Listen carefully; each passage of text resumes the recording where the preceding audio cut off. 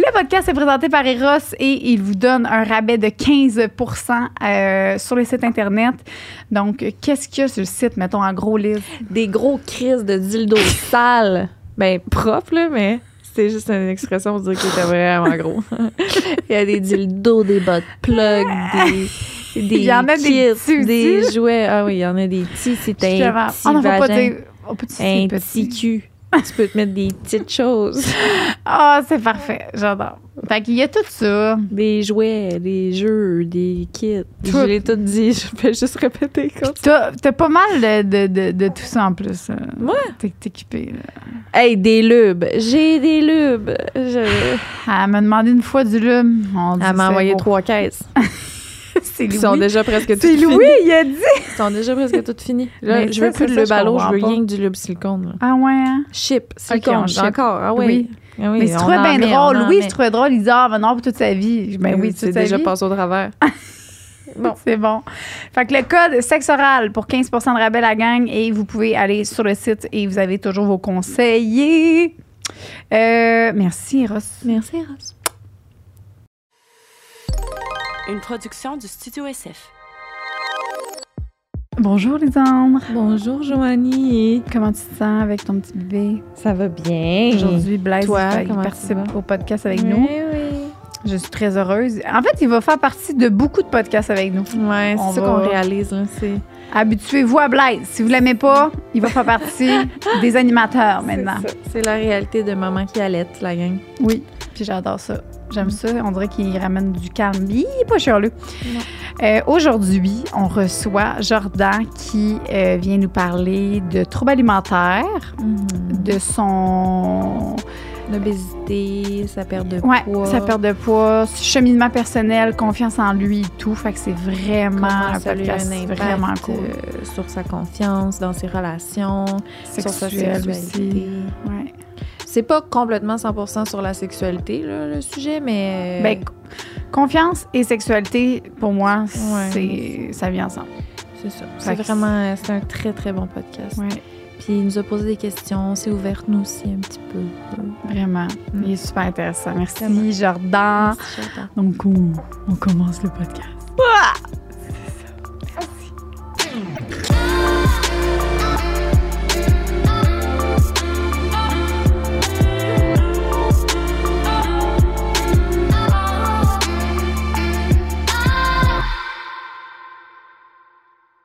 Allô, Jordan? Allô? Ça va? Allô? Mon micro était loin. Ouais, le mien aussi. tiens. Merci d'être venu. Je suis très content d'être là, les filles. Jordan, on s'est rencontrés, nous, il n'y a pas longtemps, à un tournage de ton émission qui sort justement bientôt. Oui, le 19 mai. C'est le titre, c'est quoi? On est rendu là. Oui! Ça va être sur UniTV. C'est une émission jeunesse où on rencontre des jeunes qui changent le monde par ce qu'ils font, par ce qu'ils sont, puis avec leurs actions dans la société. Fait que non, je suis bien excité de ça. D'ailleurs, ta grande amie Vanessa Ouais. Duchel Ouais. et Anne-Ovly, que vous avez reçu aussi, Ah Étienne. oui, j'ai Ah tout oui. volé les animateurs. Je suis allée là-bas, je suis tombée en amour avec lui, avec elle, Vanessa aussi. On Ah ouais. a reçu tout le monde. On est tombé en amour avec toi aussi, fait que ça Yeah. marche. C'était des deux Tout le bords. monde C'était des s'aime. deux bords, ouais. Puis t'es aussi animateur de radio Ouais. pour... Là, tu vois, j'étais à Rouge FM. J'étais au 88.5 avant. Puis là, j'étais en écriture de mon livre sur les troubles alimentaires et l'image corporelle. Puis, ouais, le C'est ça sujet qu'on qui voulait nous... traiter aujourd'hui. Ben, on voulait... qui va sortir l'année prochaine. Fait que Ok. là, j'étais en écriture. Puis c'est pas mal tough, je dois vous dire. T'sais. Qu'est-ce qui est top? Ben, c'est de me replonger dans des moments où... tu sais, j'ai appris à me construire, tu sais, comme au-delà de mon trouble alimentaire. Moi, j'avais de l'hyperphagie, tu sais, j'ai perdu 190 livres à peu près, tu sais, je pesais 345. Tu sais, j'ai fait de la thérapie, je me suis reconstruit, tout ça. Mais là, pour l'exercice d'un livre, de retourner dans ces bobos que tu penses qui étaient 100% réglés, ils le sont, mais t'as pas... C'est comme... pas le fun. t'as pas vous. Il y a des boîtes que tu n'as pas envie de réouvrir, puis que tu te dis, ben, j'ai pas envie de blesser des gens aussi, tu sais. Fait que, Ah là, je suis dans ouais? cet exercice-là là, d'écriture. Fait Comment que, l'amener pour justement... comment l'amener, puis pour pas de me replonger dans des dans des... parce qu'aujourd'hui, tu sais, j'aime la personne que je suis, l'homme que je suis devenu, je suis heureux, je suis bien. Fait pourquoi aller me gratter le bobo d'avant? S'il n'y avait pas l'exercice d'un livre, j'irais pas là. Fait que là, c'est Mais c'est pas une affaire qui est de gratter, là, ça permet de cicatriser mieux, comme? Oui, ben c'est ça qu'on est en train de cicatriser. Gratter, cicatriser. Il faut comprendre, là, je suis en train de comprendre pourquoi je suis allé gratter. OK. Puis comment je vais cicatriser ça. Parce que maintenant, je ne vais pas perdre au change non plus. Là. Quand tu dis que tu veux pas blesser personne, tu parles de gens qui ont été liés directement par Ben, je pense, entre autres, c'est comme... On pense à nos parents, évidemment. Tu sais. Moi, j'ai eu les meilleurs parents du monde. J'ai une mère extraordinaire qui m'a tout donné. Mais tu sais, c'est une autre génération. C'est l'époque McDo, le tiroir de cochonnerie. Tu sais, les desserts, c'est des chocolats, des gâteaux. Exactement. Tu sais, fait que aujourd'hui, je dois adresser certaines choses. Puis il y a des choses aujourd'hui qui avec ce qu'on sait, avec notre conscience sociale de la société par rapport aux troubles alimentaires, à l'image corporelle et des affaires qu'elle ne referait plus. Tu sais. Moi, j'ai eu ma première liposuction, j'avais 11 ans. Tu sais. Oh! OK, mais veux-tu partir de... Ouais. Ben, premièrement, tu pesais... Quand est-ce que ça a commencé, ton problème de... on peut-tu dire un problème? Ben, mettons qu'à 345 livres, ça, c'est... c'est un problème de poids. C'est l'obésité. Oui, j'étais en obésité morbide. OK. C'est... À quel âge, mettons, que ça a commencé, tu sais, d'aller vers ça? Moi, je viens d'une famille de 3 gars. Du plus loin que je me souvienne, j'étais un enfant rond. Puis je pense que ça a beaucoup rapport avec l'homosexualité, le fait que je pouvais pas vivre ce que j'étais à cette époque-là. Tu sais, moi, j'ai 40 ans. C'était bien différent à l'époque. Fait que je pense que j'ai commencé très tôt à manger mes émotions, très tôt, jusqu'à m'amener perdre le contrôle. Puis... Est-ce que tu étais le seul de ta famille? Ouais, vraiment. Puis c'était vraiment... Fait que ça m'indique que c'était... Tu sais, c'était pas... Puis on mangeait quand même bien à la maison. Tu sais, on mangeait bien à la maison. Fait que c'était vraiment une question de troubles alimentaires et d'image corporelle. Des émotions. Fait que exactement. Est-ce que, c'est ça, il y a des gens, des fois, que sous l'effet de, justement, du stress, qui ne mangent pas, puis il y en a d'autres qui mangent beaucoup, c'est ça? Ouais, moi, j'étais hyperphagique. Fait que moi, je pouvais manger jusqu'à... C'est quoi hyperphagique? Hyperphagique, c'est que tu manges jusqu'à outrance, en fait. Tu sais, comme, mettons, toi, bon, l'alcool, tu buvais jusqu'à te knocker. Mais moi, je mangeais jusqu'à me knocker. Je pouvais m'endormir dans la voiture. Tu sais. Je pouvais manger 3 trios McDo, 2 Coke, 5 chaussons, puis je m'endormais. Puis je me réveillais. Puis...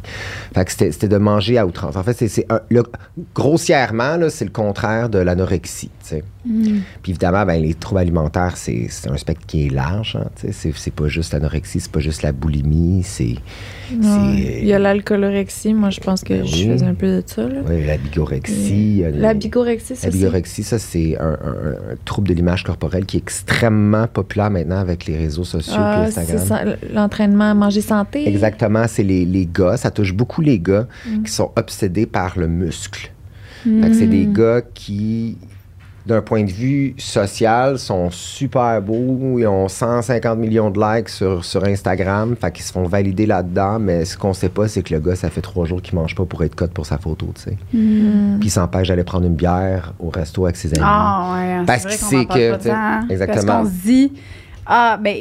physiquement, il a l'air en santé, tu sais. Il a l'air musclé, il a l'air tout, mais pour arriver à être découpé comme ça, des fois... Exactement. Puis il y a l'orthorexie aussi qui est devenue vraiment extrêmement présent. Mon Dieu, c'est manger santé. C'est manger santé, mais c'est manger quelque chose que tu n'as pas envie, mais que tu choisis toujours tes aliments en fonction de l'apport calorique moindre. Fait que tu t'en vas au restaurant, tu rouvres le menu, tu prends pas ce que tu as envie, tu prends toujours ce qui est le moins engraissant. Puis ça, c'est l'orthorexie, c'est que tu es constamment en train de calculer. Fait que d'un point de vue extérieur, la personne mange.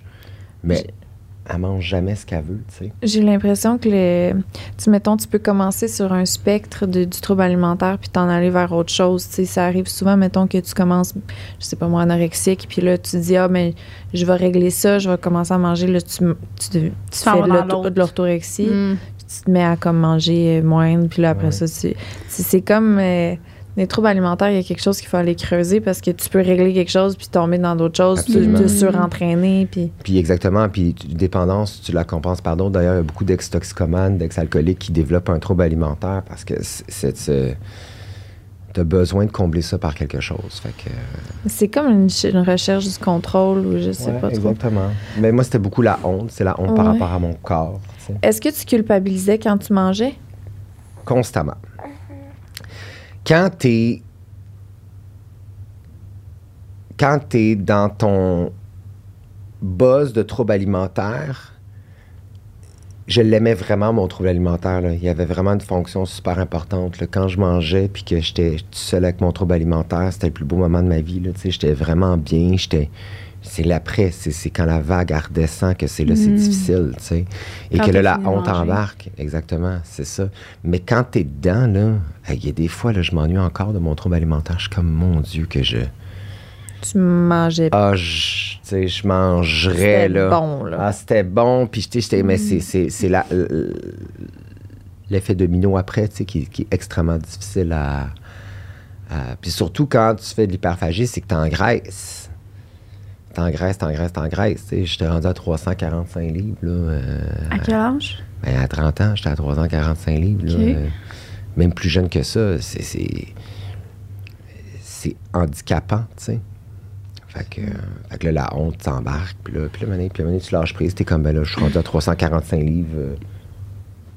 Rendu là. Est-ce que le rapport à ton corps... C'était quoi ton rapport à ton corps pendant ce temps-là, mettons? Moi, là, c'est... je commence, à 40 ans, à prendre soin de mon corps autre que ma tête. Parce que moi, quand j'étais en surpoids, puis que j'étais vraiment malheureux, puis que j'avais vraiment dédain de mon corps, pour moi, on dirait que j'étais séparé en deux. J'avais comme le bas de mon corps que je regardais jamais, que je touchais jamais. Même dans la sexualité, on ne sait pas parler de sexe, là, je me faisais pas toucher, puis il y avait mon visage que je considérais qui était comme mon plus bel atout, fait que je prenais des crèmes chères, je prenais soin de mon visage, je prenais soin de mon intellect, etc. Mais il y avait une déconnexion avec le reste de mon corps. Puis plus j'ai perdu mon poids, puis j'ai réglé mon trouble alimentaire, plus je me suis donné du self-love, puis là, je suis comme, hey, mon Dieu, OK, les coudes, c'est fun, les coudes. Ah, je vais me crémer les genoux, les coudes, les cuisses. J'ai découvert que le reste de mon corps existait, puis qu'il méritait d'être touché et d'être reconnu, tu sais. Ça, c'est dans ta progression ou c'est avant que tu... avant moi, mettons, je veux dire, moi, j'étais un homme gay, puis j'avais, pour moi, avoir une relation sexuelle, tu sais, puis on a eu cette discussion-là qui était bien intéressante, tu sais. Vraiment, j'aurais aimé ça que ça soit... là. Je voulais que ça soit ça, le podcast avec toi. Mais racontez-moi. T'en as parlé un peu, mais ouais. Vas-y. Mais sur ta confiance, là, comment ça t'a affecté avec les hommes aussi que... Mais moi, je couchais avec qui je pouvais, non ceux que je voulais, hein. Fait que ça fait que je me suis ramassé beaucoup dans des comportements sexuels qui sont extrêmement dévalorisants. Moi, je me faisais pas toucher. Fait que pour moi, coucher avec un gars qui me touchait pas, un gars hétéro curieux que j'avais du sexe avec dans son char en arrière d'une bâtisse à Rive-Sud que j'avais rencontré sur Internet puis qui me touchait pas, puis qui m'appelait salope au féminin.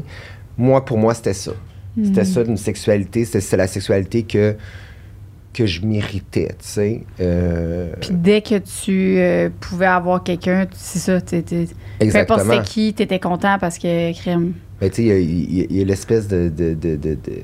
Les gars font souvent la joke que je trouve dégueulasse, là, mais tu sais, genre, les grosses, ils se donnent plus. Ben, moi, c'était ça, tu sais. J'avais cette impression-là d'être choisi quand finalement j'étais utilisé. Puis, j'avais pas de pouvoir dans cette relation sexuelle-là. Puis j'ai toujours pensé que j'étais extrêmement soumis sexuellement, puis que mon seul fun, c'était de donner du plaisir aux autres. C'est ce que tu connaissais. Là. Ouais. À ce temps, je suis comme, moi, j'en ai un pénis. Exact. Ouais, non. Fait que, on va s'en servir, je te dirais, tu sais. Fait que c'est pour ça que notre histoire, elle a beaucoup bounce, parce que Ben c'était oui. la même chose avec toi, tu sais. Même affaire, exact. Pour, moi, je pensais que c'était ça mon plaisir, c'était de donner du plaisir. Puis, est-ce que quand tu as commencé... C'est ça a commencé à quel âge, tes premières relations sexuelles? Très tôt, genre 15-16 ans, avec des hommes plus vieux, sur Internet. Ah ouais. Moi, ma première relation sexuelle, tu sais... Je sais pas comment ça fonctionne pour les hétéros, les premières relations sexuelles, mais tu sais, de ce que je comprends, tu sais, c'est des gens que vous avez rencontrés dans la vie, tu sais. Nous, quand t'es dans le garde-robe puis t'es un homme gay, ça se passe par Internet. Fait que c'est très, très rare que ça se fait dans la vraie vie, puis que c'est un ami, etc., puis que c'est ton chum, tu sais. Peut-être maintenant plus, mais à mon époque, c'était vraiment caché Internet. Fait que mon premier rapport sexuel, c'était avec quelqu'un super moche qui m'avait envoyé une petite photo. J'étais arrivé chez... Je peux pas croire que je compte ça. Mais j'étais arrivé chez ce gars-là. Je me souviens, j'avais foxé l'école. J'avais genre 16 ans, à peu près, 15-16 ans. Puis, tu sais, j'habitais à Saint-Jean-sur-Richelieu, puis il habitait à Dorval. Un asti de ride en autobus, là. Puis j'étais arrivé chez eux, puis il m'a demandé de m'installer sous le meuble d'ordinateur et de lui faire une fellation. Pendant qu'il travaillait? Pendant qu'il regardait des photos de filles. Ah. Oh. Et sa mère est arrivée pendant ce temps-là, puis il m'a dit, faut que tu quittes, puis il m'a mis dehors par la porte du garage. Fait que ça, c'est pour moi... Il avait quel âge, lui? Lui, il devait avoir à peu près comme 20... En vingtaine, début vingtaine. Puis toi, t'avais 16? 16. Fait que ça a été mon premier rapport sexuel avec un homme, forgé dans la honte. J'étais caché en dessous d'une table, tu sais. Oh, shit. Fait que toute ma vie, j'ai passé à déconstruire ça. Ou est-ce qu'à ce moment-là, tu étais content ou après, tu as eu honte puis tu étais vraiment... Ou tu étais comme, ah, yes. J'étais extrêmement désillusionné. J'étais comme, je peux pas croire que... C'est-tu ça, la vie sexuelle? C'est-tu ça, une sexualité? Si c'est ça... Puis à ce moment-là, t'avais honte de... J'avais honte. Puis physiquement, je veux dire, tu te fais cacher en dessous d'un meuble. Ben, je suis dégueu, tu sais. Fait que c'est comme les filles qui se trouvent pas belles, puis qui se trouvent grosses, puis qui se font toujours prendre sur le ventre parce qu'elles ont pas envie d'être... Elles ont envie de se cacher en dessous d'une couverte. L'éclairage, c'était constamment ça, tu sais. Fait que... Ouais, j'avais honte. Puis après, est-ce que tu as eu... après cet épisode-là, qui était ta première expérience sexuelle qui était vraiment pas le fun, là, ça a pris combien de temps avant d'en avoir d'autres, puis comment ça s'est passé? Ben, mais tu vas comprendre comment je me sentais, parce que quand tu te respectes pas sexuellement, t'enchaînes la sexualité. T'sais, pour toi, pour moi, c'était une façon de me valider, tu sais. Aussi toxique soit-elle, c'était une façon de me valider, tu sais, d'aller chercher... Lui, il a joui, fait que, tu sais... Ouais, il m'a choisi, etc. Ouais. Fait que, tu sais, je vaux quelque chose, là, tu sais. Moi, mon rêve, là, en tant que jeune gros, là, tu sais, le film Save the Last Dance, là, vous l'avez tous vu, là, ce film-là? Tu sais, là, quand... le classique, là, genre, elle a tout pour elle, là, tu sais, le film, là, tu sais, genre, la fille, elle descend dans le club, puis là, les os se séparent, puis là... Ouais. Moi, c'était ça que je pensais qu'elle allait arriver quand j'allais perdre mon poids, puis que j'étais... Mais finalement, c'est pas ça qui se passe, je me respecte plus que jamais, tu sais, j'ai pas ce désir-là de... De vouloir plaire aux autres tant que ça. Non, fait que, tu sais, maintenant, c'est si je te donne du plaisir, c'est parce que je suis en contrôle de ce plaisir-là que je te donne. C'était comment de voir ton corps changer puis le regard des gens changer vers toi? Tu parles de gros à maigre? Ouais. À mince? Ouais. Dans ta sexualité, parce que, tu sais, tu dis... je sais pas, tu parles que... Maintenant, tu n'as plus besoin tant de la validation externe, mais tu vois quand même le regard des gens qui a changé sur exactement. Tu sais, maintenant, l'affaire, c'est que quand je pesais 345 livres, je couchais avec des gars, puis j'étais pas bien, mais ils savaient que je pesais 345 livres. Là, maintenant, ben, je suis rendu à un poids dit santé, même mince. Ça vient avec plein de conséquences. C'est quoi? Ben, tu sais, là, je veux dire, moi, dans quelques semaines, je me fais retirer la peau du ventre. On a refait les fesses. On a fait le surplus de peau. Fait que ce que je dégage habillé, c'est pas ce que je suis nu. Fait que ça a créé chez moi une espèce de discordance. Donc, c'est pour ça que je suis passé d'un spécialiste en troubles alimentaires à un sexologue pour me permettre de me réapproprier cette intimité-là. Comment je me présente maintenant, parce que là, maintenant, mettons, je me fais séduire dans un bar, me fait toucher le ventre, ben là, c'est mon surplus de peau, là, c'est presque 200 livres, fait que c'est comment j'aborde ça, comment je reconnecte avec mon intimité, parce que quand j'ai perdu mon poids, il y a eu un bout où j'étais rendu honteux de ce surplus de peau-là, puis je voyais pas l'histoire derrière, je voyais juste comme le fait que... Fait que tu voyais plus d'avantages. Non, exactement, tu sais, fait que j'ai recommencé à avoir des comportements très détachés, etc. J'étais là, non, c'est pas ça, là, c'est pas ça, là. Je veux une sexualité qui est connectée, je veux une intimité, je veux une réciprocité. Tu t'en souviens-tu d'une des premières fois, mettons, où tu as une relation sexuelle où tu as fait « OK, là, je vais être présent, là, je vais le vivre avec tout mon corps. » Oui, puis j'ai pleuré après. Oui, j'ai pleuré après. Il a fallu que je fasse une mise en contexte, puis c'était vraiment avec quelqu'un de confiance. Que tu connaissais. Que je connaissais, qui connaissait mon histoire. Puis, je me suis rendu compte que finalement, tu sais, puis là, souvent, les gens se trouvent dégueux, se trouvent laids, se trouvent grosses, se trouvent ci, se trouvent... souvent, on projette beaucoup nos insécurités sur les réactions des autres, tu sais. Puis finalement, quand j'ai commencé à accepter, tu sais, comme mon corps, puis être fier du parcours plutôt que du surplus, plutôt que d'être gêné du surplus de peau, j'ai pas eu de commentaires négatifs. Les gens étaient au contraire... T'es fier, t'es comme wow. Ils étaient contents. Ils trouvaient ça même attirant, cette nouvelle confiance en soi-là, tu sais. Oui. Ça demande beaucoup de vulnérabilité, par exemple. Tu sais, c'est comme, là, tu sais, toi, t'es enceinte, toi, tu viens d'accoucher. Tu sais, imaginez, là, vous êtes en couple, puis ça doit déjà pas être évident, tu sais, avec un corps qui change. Après... Imaginez, là, comme si vous êtes célibataire demain matin, là, tu sais. Non, c'est clair. Tu sais... J'y ai pensé.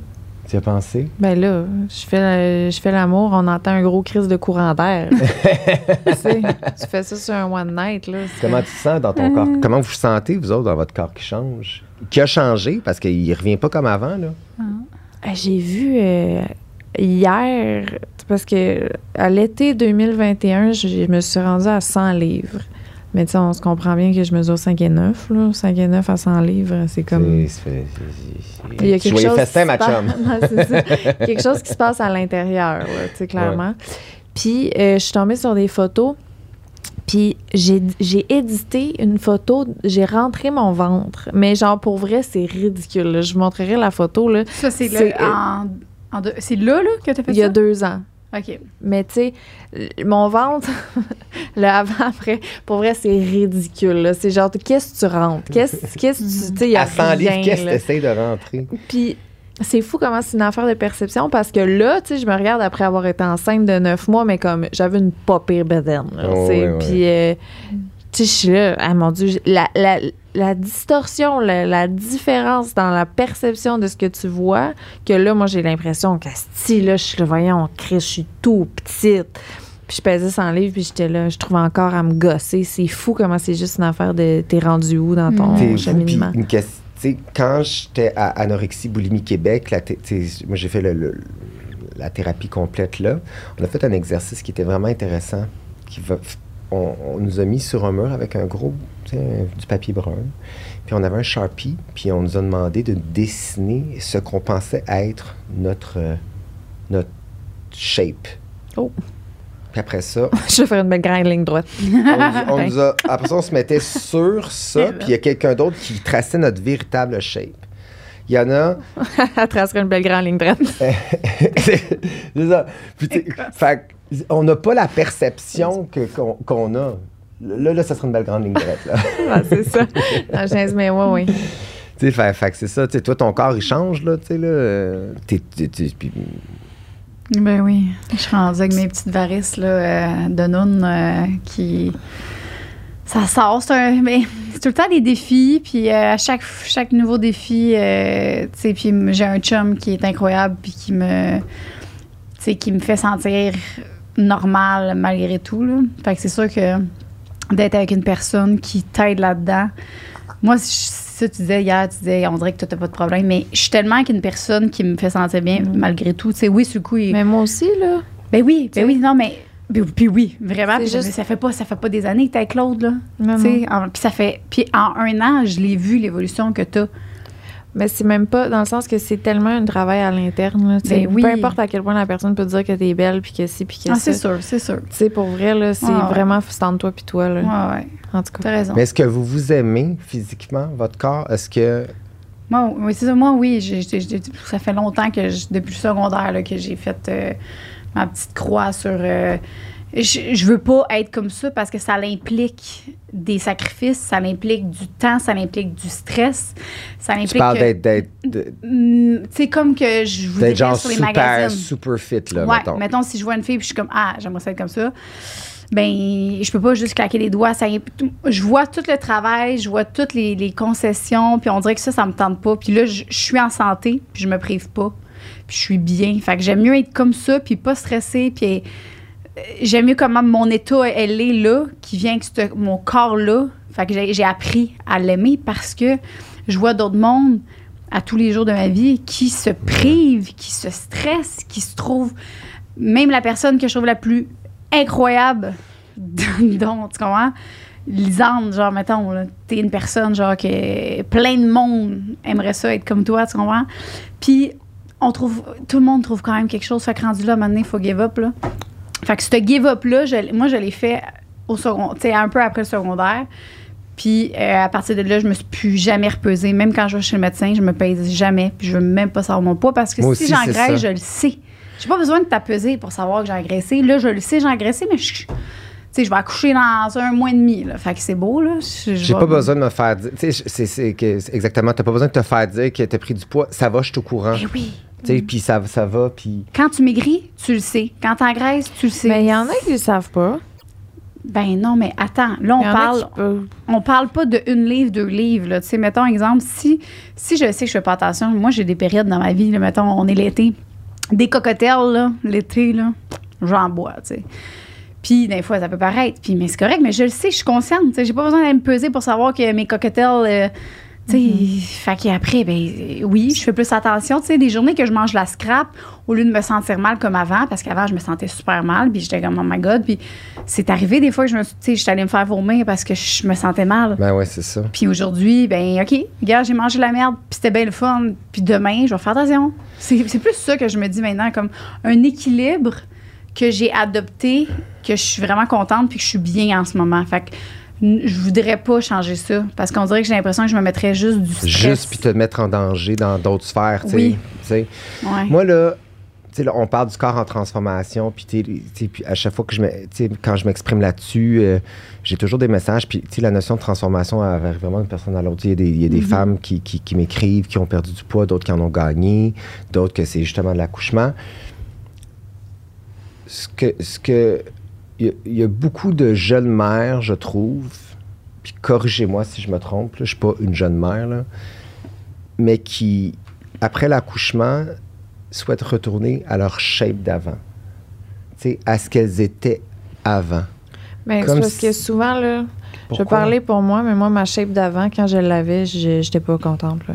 C'est parce que ce que j'ai réalisé, c'est que plus je suis proche du but de ce que j'aimerais avoir l'air, plus que je me mets à analyser les petites choses qui gossent. Tu sais, si genre le tout ne me plaît pas, je suis juste tout ne me plaît pas. Mais quand je suis rendue proche de quelque chose que j'aimerais, je fais mais ça c'est pas assez de même, ça c'est un peu trop de même, ça c'est genre Fait que, tu sais, mettons, là, ma shape de pré-accouchement, mettons, c'est là où que j'étais genre le plus. Puis maintenant, je suis comme...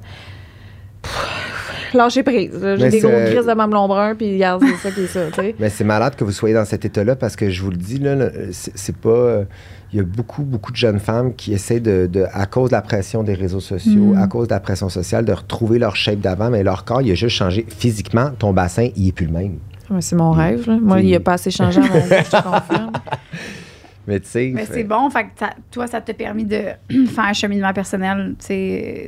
Ton give-up, tu es en train de le faire, là. Mais je suis en train de travailler là-dessus fort, là, parce que j'ai vraiment tendance à me comparer beaucoup, là. Puis qu'est-ce que tu dis quand tu es en train de te comparer? Ben que je pourrais tout le temps être mieux. Puis, tu sais, l'affaire, c'est que moi, j'ai eu des gros problèmes aussi, des troubles alimentaires pas mal là, dans ma vie de jeune, là. Puis il y a une phrase qui m'est restée dans la tête, c'était genre être belle, ça goûte meilleur que n'importe quel burger, tu sais. Puis moi, j'étais là-dedans, là. J'étais genre... C'est-tu vrai? C'est parce que...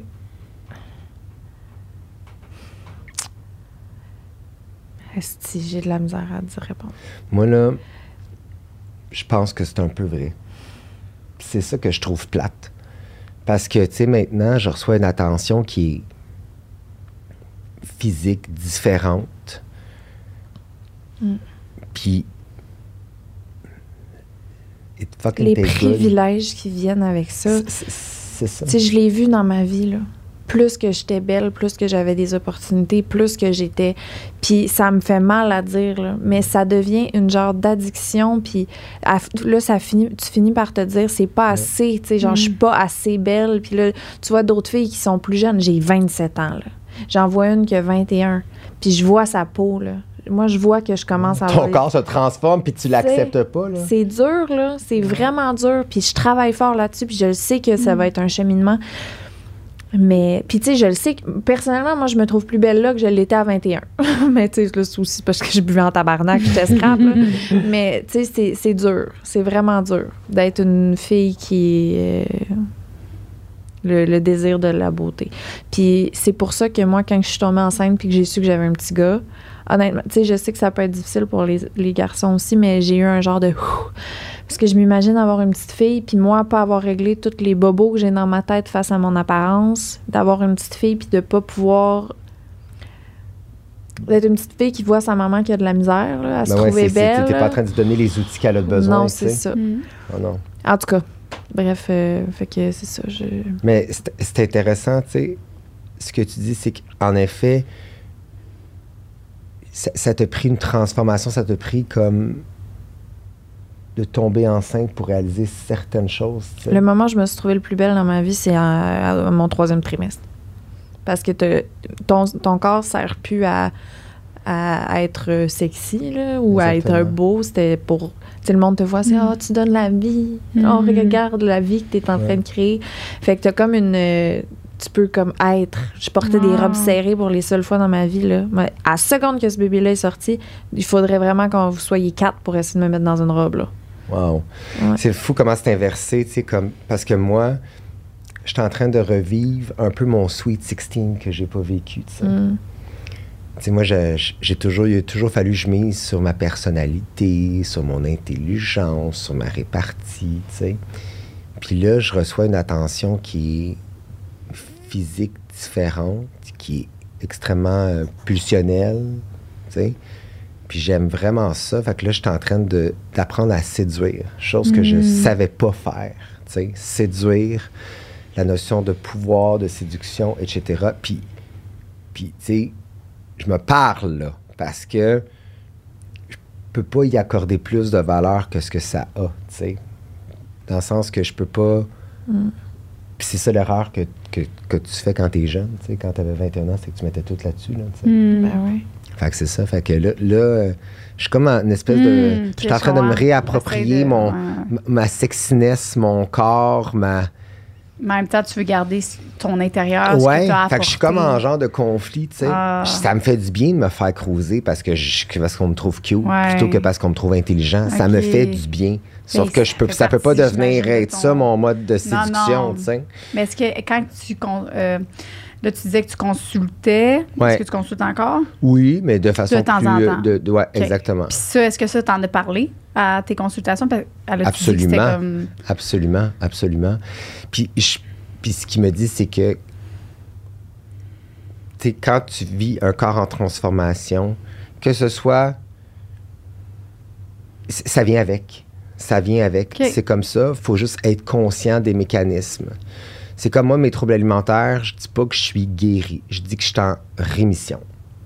Parce que je sais jamais ce qui peut arriver. Mais je suis conscient que, mettons, la journée, moi, l'image, c'est le 18 roues là, du McDo avec le Big Mac, là, qui est en livraison. Mm-hmm. À cette heure, je le vois arriver. Puis je suis comme, OK, ben aujourd'hui, déload ton stock à moitié ou genre déload le pas pantoute. Je suis capable de... Fait que c'est la même chose. Fait que maintenant, quand je m'arrange cute ou que puis c'est ce que je souhaite que les jeunes femmes puis les jeunes gars cachent, c'est que d'être conscient qu'en ce moment, ils sont en train de se mettre cute, mais que c'est pas ça leur valeur première. Tu sais, que c'est correct, que t'es en train de... Tu sais, quand la fille qui se met du mascara, du rouge à lèvres, qui se fait les cheveux, faut qu'elle soit capable de se trouver aussi belle le mardi matin, mais quand elle se grime... Ça fait du bien. Ça fait du bien, ouais. C'est ça. Tu sais, fait que c'est une période... Fait que là, je suis là-dedans, tu sais. Puis là, c'est de... C'est-tu comme l'obésité, est-ce que c'est comme l'alcoolisme? Genre, mettons, quelqu'un que... Toi, tu vas... Tu dois... Ben, pas tu dois dire, mais t'es alcoolique, dans le fond, même quand tu bois pas. Fait que tu dis que t'es une personne alcoolique. Est-ce que t'es encore obèse? Mais c'est ça. Ouais, oui, dans ma tête. Non, mais c'est-tu comme... Le petit gros, il s'en va pas, là. C'est vrai qu'on entend ça. Le petit gros, il s'en va pas. D'ailleurs, je pense que ça va être le titre de mon livre, là. Je suis en train de réfléchir là-dessus, mais j'ai encore ce réflexe-là, tu sais. J'ai encore ce... OK. Fait qu'il faut que... Oui, il faut que j'apprenne à vivre avec. Tu sais, toi, tu dois encore avoir à l'intérieur de toi cette partie-là qui est là, puis que là, mais tu sais jamais ce qui peut te ramener, tu sais. Ah, 100%. Puis, en tout cas, de ce temps-là, les verres de bière, ils ont de l'air bons, là. Oui, exactement. Puis la pandémie, pour moi, ça a été extrêmement difficile. Tu sais, le bout, il fallait que tu stockes les armoires et tout ça, là. Yes, ouais, c'est Puis vrai. là, tout le monde capote. Là, le monde m'écrivait « Ah, je capote, j'ai engraissé Jordan, etc. » Oh. Le corps qui s'est transformé durant la pandémie, tu sais. Puis le monde, ils ont manqué d'empathie envers eux-mêmes. Puis là, le monde se trouve dégueu. Les gyms, ils n'ont jamais été aussi pleins après la pandémie. Là, les régimes, tout est... et puis là... Toi, ça fait combien de temps que tu as perdu ton poids? Là, moi, ça va faire un bon 6 ans. 5 ans peut-être là, que c'est plus stable, tu sais. OK. Puis ton rapport avec la nourriture, mettons, dans les 5 dernières années? Maintenant, je mange... Pour moi, il n'y a plus d'aliments interdits. OK. Pour moi, c'est terminé. Je donne un exemple. La semaine passée, j'étais allé au McDo. J'avais super faim. Puis là, j'étais comme... Hein? Puis là, ça a toujours été la quantité avant la qualité. Et j'étais comme... J'ai goût de manger un mec poisson, un sandwich mec poisson, puis j'ai goût de manger Sandwich poisson. un mac poulet. Mais j'ai pas le goût de frites, mais j'ai le goût d'une boisson gazeuse.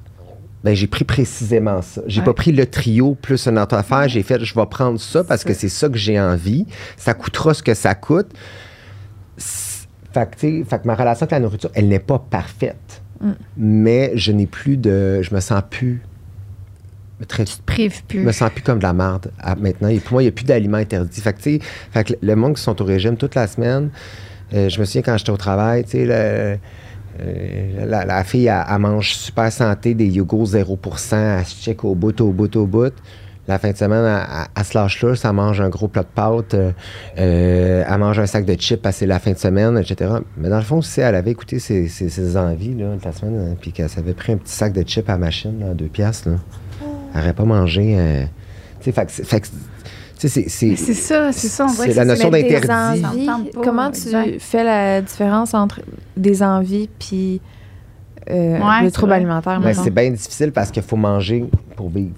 Oui, c'est ça. Tu n'as pas besoin d'alcool pour vivre, mais socialement, on a besoin d'alcool, on dirait. C'est ça le challenge. Ben, des mocktails, c'est rendu plus facile. Là. Tu peux pas manger quelque chose de faux. Exactement. Fait que c'est comme qu'est-ce qui est genre je mange parce que j'ai faim ou je mange parce que j'ai des émotions. Je Je pense que c'est une bonne question, disons. Je le sais comme plus instinctivement. Je pense que c'est le sentiment de bien-être qui vient après. OK. Si, mettons, j'ai pas de honte, tu sais, avant, je mangeais des aliments que je considérais comme malsains, interdits que je mangeais. Après ça, j'avais une honte. Là, si j'ai plus de honte, ça veut dire que je les mangeais pour la bonne raison aussi. Tu sais, fait que... Puis de te sentir... Dans mes cours de nutrition, ce qu'elle disait, c'était quand tu te sens bourré après, t'es pas censé être genre de même, tu sais. Non, mais moi, j'ai jamais écouté mes signaux de satiété. J'ai jamais... Tu sais, pour moi, mon signal de satiété, mais maintenant, tu les écoutes. Fait que tu le vois, ça, quand ça... Je les écoute, puis j'ai fait un peu aussi... Moi, dans mon rétablissement, c'était super important. Parce que moi, quand j'étais au pic de mon poids, tu sais, je déjeunais jamais, là. C'était comme, pour moi, j'étais comme, pourquoi que genre... Moi, mon thinking, c'était pourquoi je me prendrais des calories comme pour déjeuner le matin quand je pourrais le mettre sur le dîner. Fait que je boostais mon dîner, tu comprends? Tu faisais-tu des genres de jeûnes intermittents, gros guillemets, que tu manges pas, genre... Exactement. Puis là, je bingeais. Maintenant, pour moi, ça a été... Je mange... Ça, chaque personne est différente. Là. Moi, je détiens pas la vérité. Là. C'est moi. Chaque matin... Pour moi, je déjeune. Je mange. J'ai trouvé quelque chose. Moi, c'est un casseau de framboise, une banane, un muffin anglais, un beurre de pinot, un café au lait. Pour moi, maintenant, je dois déjeuner. Ça, c'est ta routine. Oui. Puis on dirait que quand je commence pas avec ça, Lisande, je sens que je pars. Après ça, le reste de la journée, je mange ce que je veux. Mais je commence. Puis même si j'ai brossé la veille puis que je me suis levé à 3 heures de l'après-midi, je dois déjeuner quand même. Moi, ça a fait partie de cette structure-là. Puis quand je déjeune, puis que je mange ça, je suis fier de moi, puis j'ai pas un sentiment de honte. Quand je scrape cette routine-là, j'ai l'impression d'être en perte de repère, puis après ça, c'est là que ça chire plus, je te dirais. T'sais. Puis tu le vois aussi sur ton énergie, là, quand tu déjeunes, c'est ton carburant. Là. Mais vraiment, tu sais. Fait que pour moi, c'est super... ça a été d'avoir une certaine routine, tu sais. Puis maintenant, fait que moi, je mange pas 3 repas. Je suis tout seul, je suis un homme gay, j'habite tout seul, j'ai une vie de pigiste, je me lève, je travaille je mange quand j'ai faim, maintenant. Tu sais, je mange, je grignote plus, c'est ça. Tu sais, j'ai plus ce... C'est le sentiment d'aliment interdit et de honte. Puis, je suis curieuse, est-ce que tu sens vraiment une différence dans ta santé? Oui. Ouais. Puis c'est pour ça que, tu sais, j'ai un discours qui est comme un peu...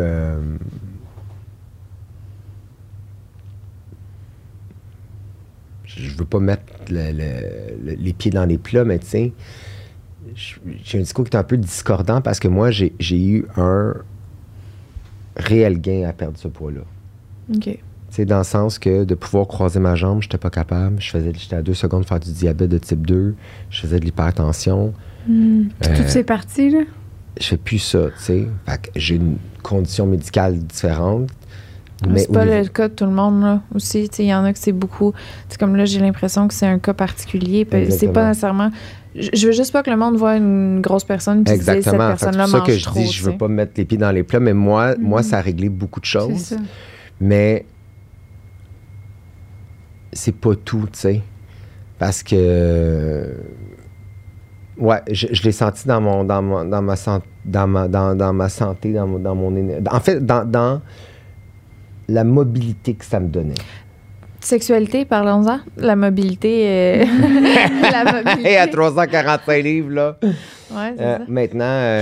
Qu'est-ce que tu peux pas faire avant puis versus aujourd'hui? OK. Bon. Avant... premièrement, toutes les positions, puis ça, puis là, je parle, il y a bien des filles qui m'en parlent parce que je suis entouré de chums de filles. Quand tu te trouves gros ou grosse, tout ce qui est de position de côté, c'est jamais avantageux parce que je trouvais que j'avais l'air d'un Golden Retriever qui était super. Tu sais? Fait que j'étais toujours sur le ventre, j'étais toujours dans une position qui était comme en, mettons... Les fesses dans les airs. Les fesses dans les airs. Tout était pensé pour que je me sente que j'ai l'air plus mince. L'éclairage était... j'avais jamais un miroir dans ma chambre. Là, j'en ai maintenant, m'en fous. Tu sais, fait que j'étais penché comme ça pour avoir l'air plus mince, etc. Je me tenais le ventre. Je me souviens pas d'avoir une sexualité qui était connectée où je me suis abandonné si ça n'existait pas. Être assis sur genre... être assis, genre, comme ça... Sur quelqu'un, c'était non. pas possible. Probablement, il serait mort, là, écrasé. Mais deuxièmement, c'était trop avant. Et maintenant... ça m'a donné non seulement de la mobilité, mais de la liberté. La liberté de mouvement. De mouvement.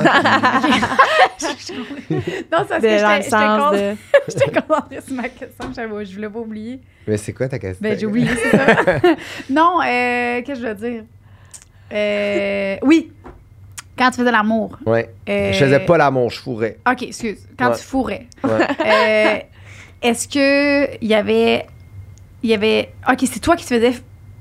Ça, mais ça bouge. OK. Là, vous voulez les poser des questions? Non, allez-y. mais attends, est-ce que ça a-tu un impact sur quand que tu veux pénétrer quelqu'un? T'sais, Ben absolument. Moi, là, j'ai toujours pensé que j'avais un micro-pénis quand je faisais 345 livres. Parce qu'on va se dire que là, je la voyais pas, ma graine. Là. On va appeler les chats un fait que tu pouvais pas te tenir pour te la secouer, mettons? Ben oui, je pouvais, mais... Tabarnak, mais quand j'ai perdu mon poids puis que j'étais capable là, j'étais comme, OK. Fait que j'ai eu davantage. Mais c'est pas une question qui est niaiseuse. Parce que pour vrai, j'ai toujours pensé qu'au niveau génital... Tu sais, c'est proportionnel, là. Tu sais, je veux dire, plus t'es gros, plus ta graine a l'air petite, là. Je veux dire, fait que j'ai toujours pensé que j'avais un petit pénis, puis finalement, ben, j'ai un pénis dont je suis très satisfait, disons ça comme ça. Puis, et ça m'a redonné beaucoup de pouvoir dans ma sexualité. Ça m'a donné envie d'avoir une sexualité qui était réciproque, d'accepter de recevoir les compliments, de recevoir Ça m'a permis de développer ma sexualité, parce qu'avant, j'étais dans la sexualité homo, là. Tu sais, genre, bottom, c'est la personne qui reçoit, top, la personne qui donne, et versatile, la personne qui fait les deux. Moi, j'ai toujours pensé que j'étais 100% passif, soit bottom, puis finalement, ben, je me rends compte que plus tu es à l'aise dans ton corps, plus tu es à l'aise dans ta sexualité, plus tu as envie d'explorer quand tu es dans un environnement de confiance. Fait que maintenant, j'ai une pratique qui est variée parce que je sens que je me sens bien, tu sais, de le faire, tu sais. C'est le fun. Je me sens pas limité à cause de ma confiance en moi, tu sais. C'est bon. Est-ce que tu avais déjà été top alors que tu pesais 345? M'en va dire, ma belle Lisande, que c'était complexe. J'ai déjà essayé, mais ça fonctionnait pas parce que physiquement, j'étais pas capable, tu sais. C'était un peu comme essayer de rentrer une guimauve dans une paille. Une guimauve dans une paille. J'adore.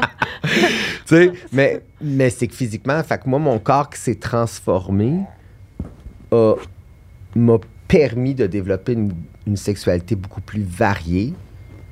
Mais il faut faire la différence entre développer une sexualité puis de la faire de façon saine. C'est deux choses, tu sais, parce que j'aurais pu virer sur le capot, là, tu sais. Puis finalement, c'est pas ça qui se passe. Te servir de ton corps maintenant que tu l'aimes. Comme un objet, comme de l'objectifier, tu sais. Changer un autre pour un autre, un pour un. Exactement. Non, tu sais. Excusez-moi. Non, c'est correct, c'est correct. Fait que, non, c'est ça. Fait que moi, ça m'a permis, tu sais, ce corps en transformation-là. Mais aujourd'hui, je suis tellement bien avec qui je suis que tu me donnerais 50 livres de plus, puis je serais aussi chill. Par rapport à tes relations amoureuses, mettons, comment ça se passe? Je suis curieuse. Est-ce que tu avais déjà été en couple? J'ai une relation sérieuse? Pleinement amoureux de façon réciproque, non, parce que je datais les gars qui étaient intéressés. Okay. Fait que j'étais souvent, puis j'ai souvent eu des gars qui avaient un intérêt envers les gars ronds. Oui, c'est vrai, on n'a pas parlé de ça, mais il y a des un peu un genre de fétiche un peu, là, tu sais, que... Ça, t'en as vécu, là, mais imagine, là, Joanie, tu te fais désirer pour la chose que tu détestes le plus de toi. En même temps, tu te dis, ben c'est ça que je mérite. Fait que penses-tu que je suis amoureux? Penses-tu que c'est réciproque? Penses-tu que non? Mais est-ce que ça te faisait du bien en même temps? Ouais, ça donne pas envie d'aimer plus ton corps, non. genre? Ben non, au Vu contraire. que quelqu'un est full en amour avec ton corps. Non, parce que moi, j'étais pas en amour avec cette personne-là, tu sais. Fait que ça marchait pas. C'est quoi la partie que t'aimes le moins de ton corps? Ben là, mes varices, là. Bon, fait que toi, tu rencontres un gars qui tripe sur toi à cause juste de tes varices. Hey, pour vrai, moi, si quelqu'un tripait sur mon petit cul, là, je pense que ça me ferait l'aimer. Ouais? Mais qui triperait juste là-dessus? OK, ben non, si je tripe juste là-dessus. Tu sais, que ta beauté dépend... Que lui, là, c'est son affaire, non, mais de la il partie tripe, que t'aimes le moins. C'est ça. C'est ça. Ah ouais? Ouais. Si quelqu'un se met à me dire je suis obsédée avec ton petit crise de cul, je serais là, ouais! Ah, mais c'est parce que tu penses comme ça parce que t'es bien avec. Tu comprends? Puis là, aujourd'hui, tu sais, là, je vais avoir, tu sais, le redrapage du ventre, des bras, tout ça. Tu sais, puis ça va être tough comme opération. La gaine, à part des coudes, elle s'en va jusqu'aux genoux durant 6 semaines. Oui, puis c'est une grosse opération. Oui, puis ce que je dis, c'est qu'aux gens, c'est que quand on me pose la question, tu sais, t'es excité? Je suis comme, je suis fatigué. Je suis tellement bien dans mon corps. Sauf que, tu sais, on a commencé un processus de chirurgie il y a 2 ans. C'est pas un char, là, un corps. Là. Tu peux pas dire, je vais faire le bumper puis je ferai le reste l'année. Tu peux pas faire ça? Pour le fun? Ben. Si je veux juste refaire mes fesses, mais pas le reste? Ben non. Tes fesses sont attachées avec ton abdomen, tes muscles sont attachés. Fait quand ils ont refait mes fesses, c'est en fonction qu'ils allaient éventuellement avoir le ventre. Quand tu refais le nombril, ben ça bouge le pubis. Y a-tu des risques à ça? Oui, il y a des risques qui sont minimes, mais c'est surtout que je me suis embarqué dans un processus. Tu sais, je vais être rendu à ma 4e chirurgie esthétique de reconstruction. Tu sais. Après ça, il reste les cuisses l'année prochaine. Je suis fatigué parce que maintenant, je suis tellement bien dans mon corps, dans ma tête, que je vivrais avec ce surplus de peau-là. Mais il faut que je ferme le livre. Il faut que je le ferme, le livre, là, mais je me suis embarqué là-dedans. Faut que tu débourses à chaque fois aussi? Oui, c'est pas couvert. Tu vois, quand j'ai perdu mon presque 200 livres, tu sais, on parle du corps qui change, là. J'avais perdu toute ma masse musculaire de fesses. J'avais une atrophie, genre, des fesses, là. C'était vraiment des vieilles fesses, là. Same. Ouais, c'est ça. Fait que là, on a refait ça, et ça a été couvert parce que c'était médical, mais sinon, pour le reste, il faut payer, tu sais. Puis qu'est-ce que t'avais... C'est quoi les choses que tu as faites? Tu t'es fait, à fond, opérer pour enlever l'hyposuction, le gras? Oui, excuse-moi, on pourrait-tu revenir au fait que tu as eu une liposuction à 11 ans? Ouais. C'est vrai. Mais ça a été quoi les interventions que tu as eues pour maigrir?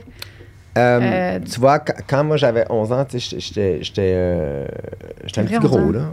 Puis, tu sais, quand je dis qu'il y a des choses qui se referaient pas, tu sais, moi, je voulais plus aller à l'école parce que j'avais des seins, tu sais. Puis je me faisais pincer les seins, des seins qu'on me faisait écœurer. Puis je voulais plus aller à l'école, j'étais en genre de dépression, là, juvénile. Puis ben mon pédiatre, en fait, avait suggéré à ma mère qui était complètement découragée, qui a dit, ben on va l'envoyer à Sainte-Justine, il faut faire une liposuction des seins. Et j'étais allé à Sainte-Justine, puis j'ai eu une liposuction des seins. Puis sur le coup, c'était un plaster qui a fonctionné, mais quand tu as 11 ans, puis tu es avec une gaine dans le cours d'école, puis qu'il faut que tu gardes le secret, je suis pas supposé d'avoir subi une chirurgie esthétique à 11 ans pour pas subir du bullying. C'est pas à moi à me faire liposucer à 11 ans. Tu sais, fait que ça a créé un sentiment de honte déjà ancré dans mon corps, tu sais. Est-ce que t'es fâché contre ta mère? T'étais fâché un peu contre ta mère? Non, parce que ma mère, elle a fait le mieux qu'elle pouvait avec ce qu'elle avait. Elle a dit, Jordan, elle dit, on avait un avis médical. Elle dit, c'est un docteur qui nous a dit, puis moi, je veux juste que mon enfant, ton enfant te tient dans tes bras, là, il pleure, là, tu veux qu'il arrête de pleurer? Mais je veux qu'il soit bien. Tu veux qu'il soit bien, fait que, puis le médecin te dit, ben ça va prendre ça pour qu'il soit bien. Tu vas le faire? Oui, il faut que tu écoutes ton cœur de maman, mais des fois, ton cœur de maman se dit Exactement. On va faire ce qui est rapide. Puis ton cœur de maman, il est aussi ancré dans une époque, puis dans des valeurs. Ouais, c'est ça. Puis dans un contexte, tu sais. Je veux dire, Non, c'est sûr, avant, c'était pas la même affaire. mais là, tu dis c'est trouble sûr. alimentaire aujourd'hui, là, je veux dire, tout le monde a déjà entendu le mot trouble alimentaire. Là. C'est plus, mais on parle de... en 90, là. Puis aussi, t'es un petit garçon. Hein. Mais exactement. C'est plus reconnu chez les femmes quand même. Puis il y en a des hommes qui font ça. Exactement. Puis c'est pour ça que je suis content d'être ici parce que, tu sais, on n'en parle pas assez des gars, tu sais, des troubles alimentaires, tu sais. Puis la quantité d'hommes qui prennent du poids, qui m'écrivent et qui veulent perdre du poids puis qui sont pas bien dans leur corps, dans leur sexualité. Puis il y en a vraiment, vraiment beaucoup. Puis sont pris aussi avec l'image du gars qui doit être confiant, qui doit être fort, mais finalement, il souffre à l'intérieur, tu sais. Fait que il y a beaucoup de gars qui m'écrivent aussi qui sont isolés. En fait, moi, je me sentais isolé sexuellement. Parce que, tu sais, quand tu pèses 200 que ça va, mais là, rendu à 345, les opportunités, elles étaient vraiment, vraiment rares. Puis quand ça arrivait, c'est parce que c'était pas de la grande qualité. Puis tu sais, tu disais qu'il y avait une déconnexion entre ton visage et ta tête et ton corps. Maintenant que tu es passé au travers de tout ça, mettons, ton visage, est-ce que tu le reconnais? Parce que, tu sais, c'était surtout ça que tu voyais, tu sais, puis le visage change aussi, tu sais. Ben, je vais... Comment que tu... Si je reconnais mon visage... Oui, il m'a montré une photo. C'est vrai? On le reconnaît Je pas. vais te demander, tu le reconnais-tu, mon visage? On le reconnaît pas du tout. Oh, t'es beau! Ben oui. Tout le temps, t'es beau, là. Une petite face. Oui, je reconnais mon Il y a visage. vraiment... Je l'aime encore plus. Ben oui. T'aimes mieux ton ancien? Non, j'aime autant mon visage. Autant, c'est ça. Ouais. Ben oui, mais c'est vrai que Ah, tout le temps, t'es beau, là. Merci Je veux bien. revoir. Merci bien. Tout le temps, t'es un beau garçon. On dirait que t'as des plus grands yeux aujourd'hui. J'ai des plus grandes oreilles. Mais Ça je fait reconnais ça. mon visage, mais je découvre mon corps. Là. Tu sais, là, on va refaire les mamelons. Là, je suis en entraînement intensif parce que là, ça a l'air niaiseux, mais les mamelons qu'elle refait, là, elle les met où? Oh! Qu'est-ce que tu veux dire? Ben, mes mamelons, là, elle va les refaire, là. Ouais. Elle les met où? Je comprends pas. Parce que mes mamelons sont là. Mais on s'entend-tu que là, sont là à cause du surplus de peau? Elle est descendue. Ah. Mais moi, là, ma masse musculaire, là, moi, j'ai-tu un pec rond? Ton chum, son pec, son fameux pectoral, on sait que c'est qu'il a l'air. Fait que son mamelon, il est là. Mais il y a des gars qui ont des pecs plus en long. Fait que c'est quoi ma shape? Fait que j'ai besoin de m'entraîner pour qu'elle définir ça, pour qu'elle puisse dire, ben parfait, les mamelons, ils vont être ici pour que si tu grossis de masse... Chris, c'est vrai que tu dois être brûlé. Je suis brûlé bien raide. Puis là, les bras, tu sais, il faut travailler les bras parce que là, quand on va laver la peau, mais là, si je décide de... Tu sais, Puis là, comme tu as dit tantôt, t'es bien en ce moment, puis t'es en paix, puis t'es comme... Aïe, aïe. c'est fou, hein? Fait que, tu sais, je suis passé de, genre, si gros que ma vie est en danger à j'ai besoin de me faire... Fait que, tu sais, ça, c'est comme un puis, tu sais, fait que les femmes qui passent de genre 110 livres puis qui pognent 100 livres durant la grossesse puis qui lui perdent... Tu sais, c'est ça, là, tu sais, ça crée une dysmorphie, tu sais, donc une dysmorphie, c'est dysmorphie corporelle, ça veut dire que tu as un contraste entre ce que tu perçois n'est pas la réalité, tu sais. Ça crée ça, là. As-tu déjà eu ça, toi? Absolument. Ouais. Absolument. Puis même encore, tu sais, mettons, je suis dans un bar, puis je suis en train de danser, puis qu'on me regarde, j'ai encore ce réflexe-là de penser que c'est parce que je suis dégueu. Ah ouais. Fait que ça prend comme un petit... Puis quand, tu sais, je suis un peu ivre, tu sais, je suis comme... On dirait, tu sais... Tu vois, T'oublies que t'as maigri. Ben, ça fait Ben, tu sais, c'est comme, mettons, me faire regarder, puis là, comme, j'ai-tu quelque chose de pas correct, puis là, je suis comme... d'en face. C'est quoi d'en face, puis finalement, ça me prend comme un peu de... J'ai toujours ça, où, mettons, je vais magasiner du linge, ben j'arrive tout le temps avec des tailles qui sont 4 fois plus grandes. Tu sais, je suis pas encore... Puis là, moi, c'est ça le bout que je trouve intéressant maintenant, c'est que là, je suis en train d'essayer de découvrir mon style aussi, tu sais. Parce qu'avant... c'est spécial, ça. Ouais. Il faut que tu réapprennes à... Ben, avant, je portais ce que je pouvais, non ce que je voulais. Fait que là, c'est quoi mon style, là? Je sais-tu, moi? C'était beaucoup de pouvoir et non vouloir, hein, ton affaire. C'était beaucoup de ça. Exactement, tu sais. Fait que là, je suis comme, OK. Fait que j'essaie des affaires. Là, j'explore plus mon côté queer. T'sais, fait que là, mettons, je mets des camisoles avec des glitters. Tu sais, j'essaie des affaires, que je me permets des affaires. Je me permets d'avoir du fun plus. As-tu envie d'être en amour? C'est quelque chose. J'ai envie d'être en amour avec son coiffeur. Oh! T'es en amour avec Eric? Non, c'est parce qu'Éric, il me parlait, puis lui, il me parlait, puis les deux, en même temps, j'étais comme, hey, ça, c'est gênant, ça me fait rocher. Ça fit, là. Non, ça fit. Moi, il y a un petit match à faire. Oui, Eric est célibataire? Oui. Oh, puis ce qu'il me disait qu'il aimait, ça concordait quand même. Fait que j'étais comme... Fait que Joanie, notre fille d'honneur. Je suis votre cupidon. Mais oui, exactement. Là, je suis un petit peu gênée. Mais oui. Mais oui. Imagine, c'est marrant. On les reçoit à 2. Ça serait-tu malade? Ils nous parlent de leur réalité à 2. Ça serait malade. Mais ne mettons pas de près. Mais qu'il y a à peine, là, ça va faire un bon épisode. Hein? Mais Eric, vous avez vraiment beaucoup de points communs sur le cheminement personnel. Là, vous êtes vraiment les deux, je pense, rendus au même point dans la vie, puis que vous avez, tu sais, confiance aussi. Mais j'ai besoin de rencontrer quelqu'un qui comprend où je suis rendu, puis comprend que j'ai encore des choses à aller chercher. Tu sais, qui m'accompagne dans cette émancipation-là. Tu sais, si, mettons, je rencontre quelqu'un qui veut me mettre en cage ou qui veut comprendre... Je suis en processus, je suis en découverte. Fait que j'ai besoin de quelqu'un qui va participer à mon émancipation. Fait qu'un couple ouvert, là, finalement. Là. Ben, sais-tu quoi? Je me suis posé la question si ça serait ça.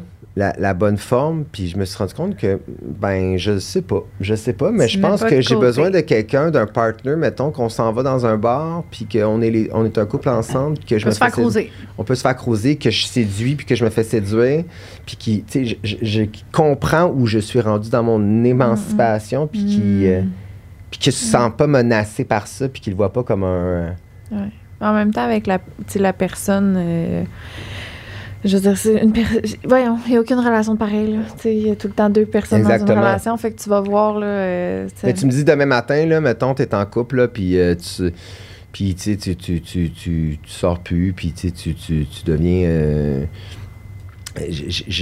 j'ai envie d'encore... Je dois vivre cette nouvelle émancipation qui vient avec ce nouveau corps-là. Je veux le vivre de façon encore plus saine. Puis je suis prête à rencontrer quelqu'un... Oui, parce que il faut qu'il m'accompagne là-dedans. C'est parce qu'il y a 2 façons de le vivre. Là. Moi, je m'imagine avoir mon bubble butt. Là. J'aurais le goût de donner 2-3 tours de char. Exactement, tu comprends-tu? Fait que là, je suis un peu genre... Tu sais, m'envoie des nouveaux nipples, puis tout. Exactement. On va se promener. Fait qu'Éric, il va falloir que... Exact. Je suis sûre que ça va Fait que j'ai pas goût des cachets dans le garde-robe, tu comprends? Fait que ça me prend quelqu'un qui va pas se sentir... Non, menacé, puis qui va comprendre que c'est pas le but, c'est de simplement montrer tes mamelons. C'est juste ça le but. Oui, mais faire... Qui veut participer à mon émancipation. C'est très bon. Moi, la gang, Vanessa, elle doit partir. Puis c'est ma gardienne. Ben oui, je sais pas. Fait que je vais m'assurer qu'elle est correcte. Ouais. Mais... On a pas mal terminé, mais il restait juste si tu veux rester pour un after show, on a des questions pour toi. Absolument. Les gens ils ont des questions pour toi, fait qu'on va juste faire un petit 15 minutes de plus. Ben oui, ça me dérange. J'ai tellement aimé ça. C'est vraiment une belle discussion. Moi aussi, tu t'exprimes très bien. Puis, ça paraît que tu fais de la radio, ou bien en tout cas, tu pourrais en faire, là, maintenant. Merci de votre ouverture. Je trouve que, tu sais, des fois, tu te sens mal de poser des questions, mais si tu as cette question-là qui vient dans ta tête, c'est parce qu'il y en a plein qui l'ont. Puis, tu sais, on a ratissé vraiment large, là, tu sais. Mais j'ai dit des affaires que... Ah, mon Dieu, c'était parfait. vraiment. C'est ton histoire, c'est tes émotions, c'est à toi. Puis il y a quelqu'un qui, peut-être, qui pèse 350 livres, qui nous écoute, puis qu'elle ou lui sera pas dans le même cheminement que toi, puis lui est bien. Fait que, puis Joanie, le corps qui se transforme est aussi à l'inverse, quelqu'un qui perd beaucoup. Toi, c'est l'inverse, tu as perdu plein de poids, là, tu sais. Il y a du monde que tu sois... Tu sais, de ne pas être bien dans son corps, c'est pas une question de nombre de livres, tu sais. Tu peux avoir 8 livres et de ne pas être bien dans ton corps, tu sais. Mais c'est ça. Fait que rendu là, hein? Mais merci aussi pour tes questions, puis de nous avoir écoutés, puis de nous avoir... Non, elle était incroyable. Ouais, non, mais tu sais, ça nous a permis aussi de parler un peu de notre expérience, puis c'était gentil. Ben, je sais pas, j'ai aimé. Ouais, c'est bien fin. Merci, je suis bien content. Fait que, comment ça marche votre... Moi, je me souviens plus, là. Bon, on va... Je vais aller voir si Vanessa, c'est correct. Parfait. Nicole, tu peux l'arrêter. Attends, je veux une belle photo.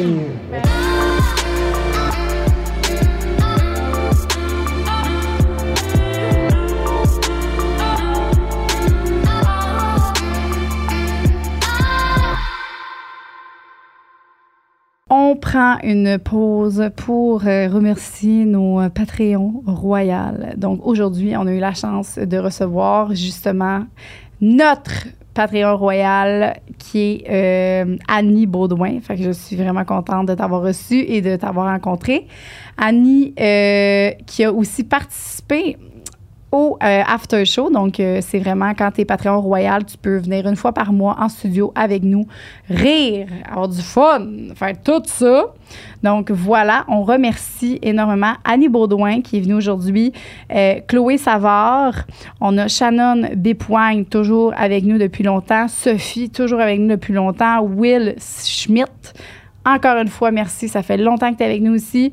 Et l'autre nom qui est écrit en japonais qu'on ne comprend pas, peut-être que cette personne-là pourrait changer le nom si elle veut. Sinon, ben, je sais pas comment dire. Mais merci, vraiment. On vous aime full. Puis, merci de votre confiance. Merci de votre support. Merci à tout le monde aussi qui sont sur Patreon. Pas seulement les Patreons royales, tout le monde aussi. Fait que gros bisous. On vous embrasse. Une production du Studio SF.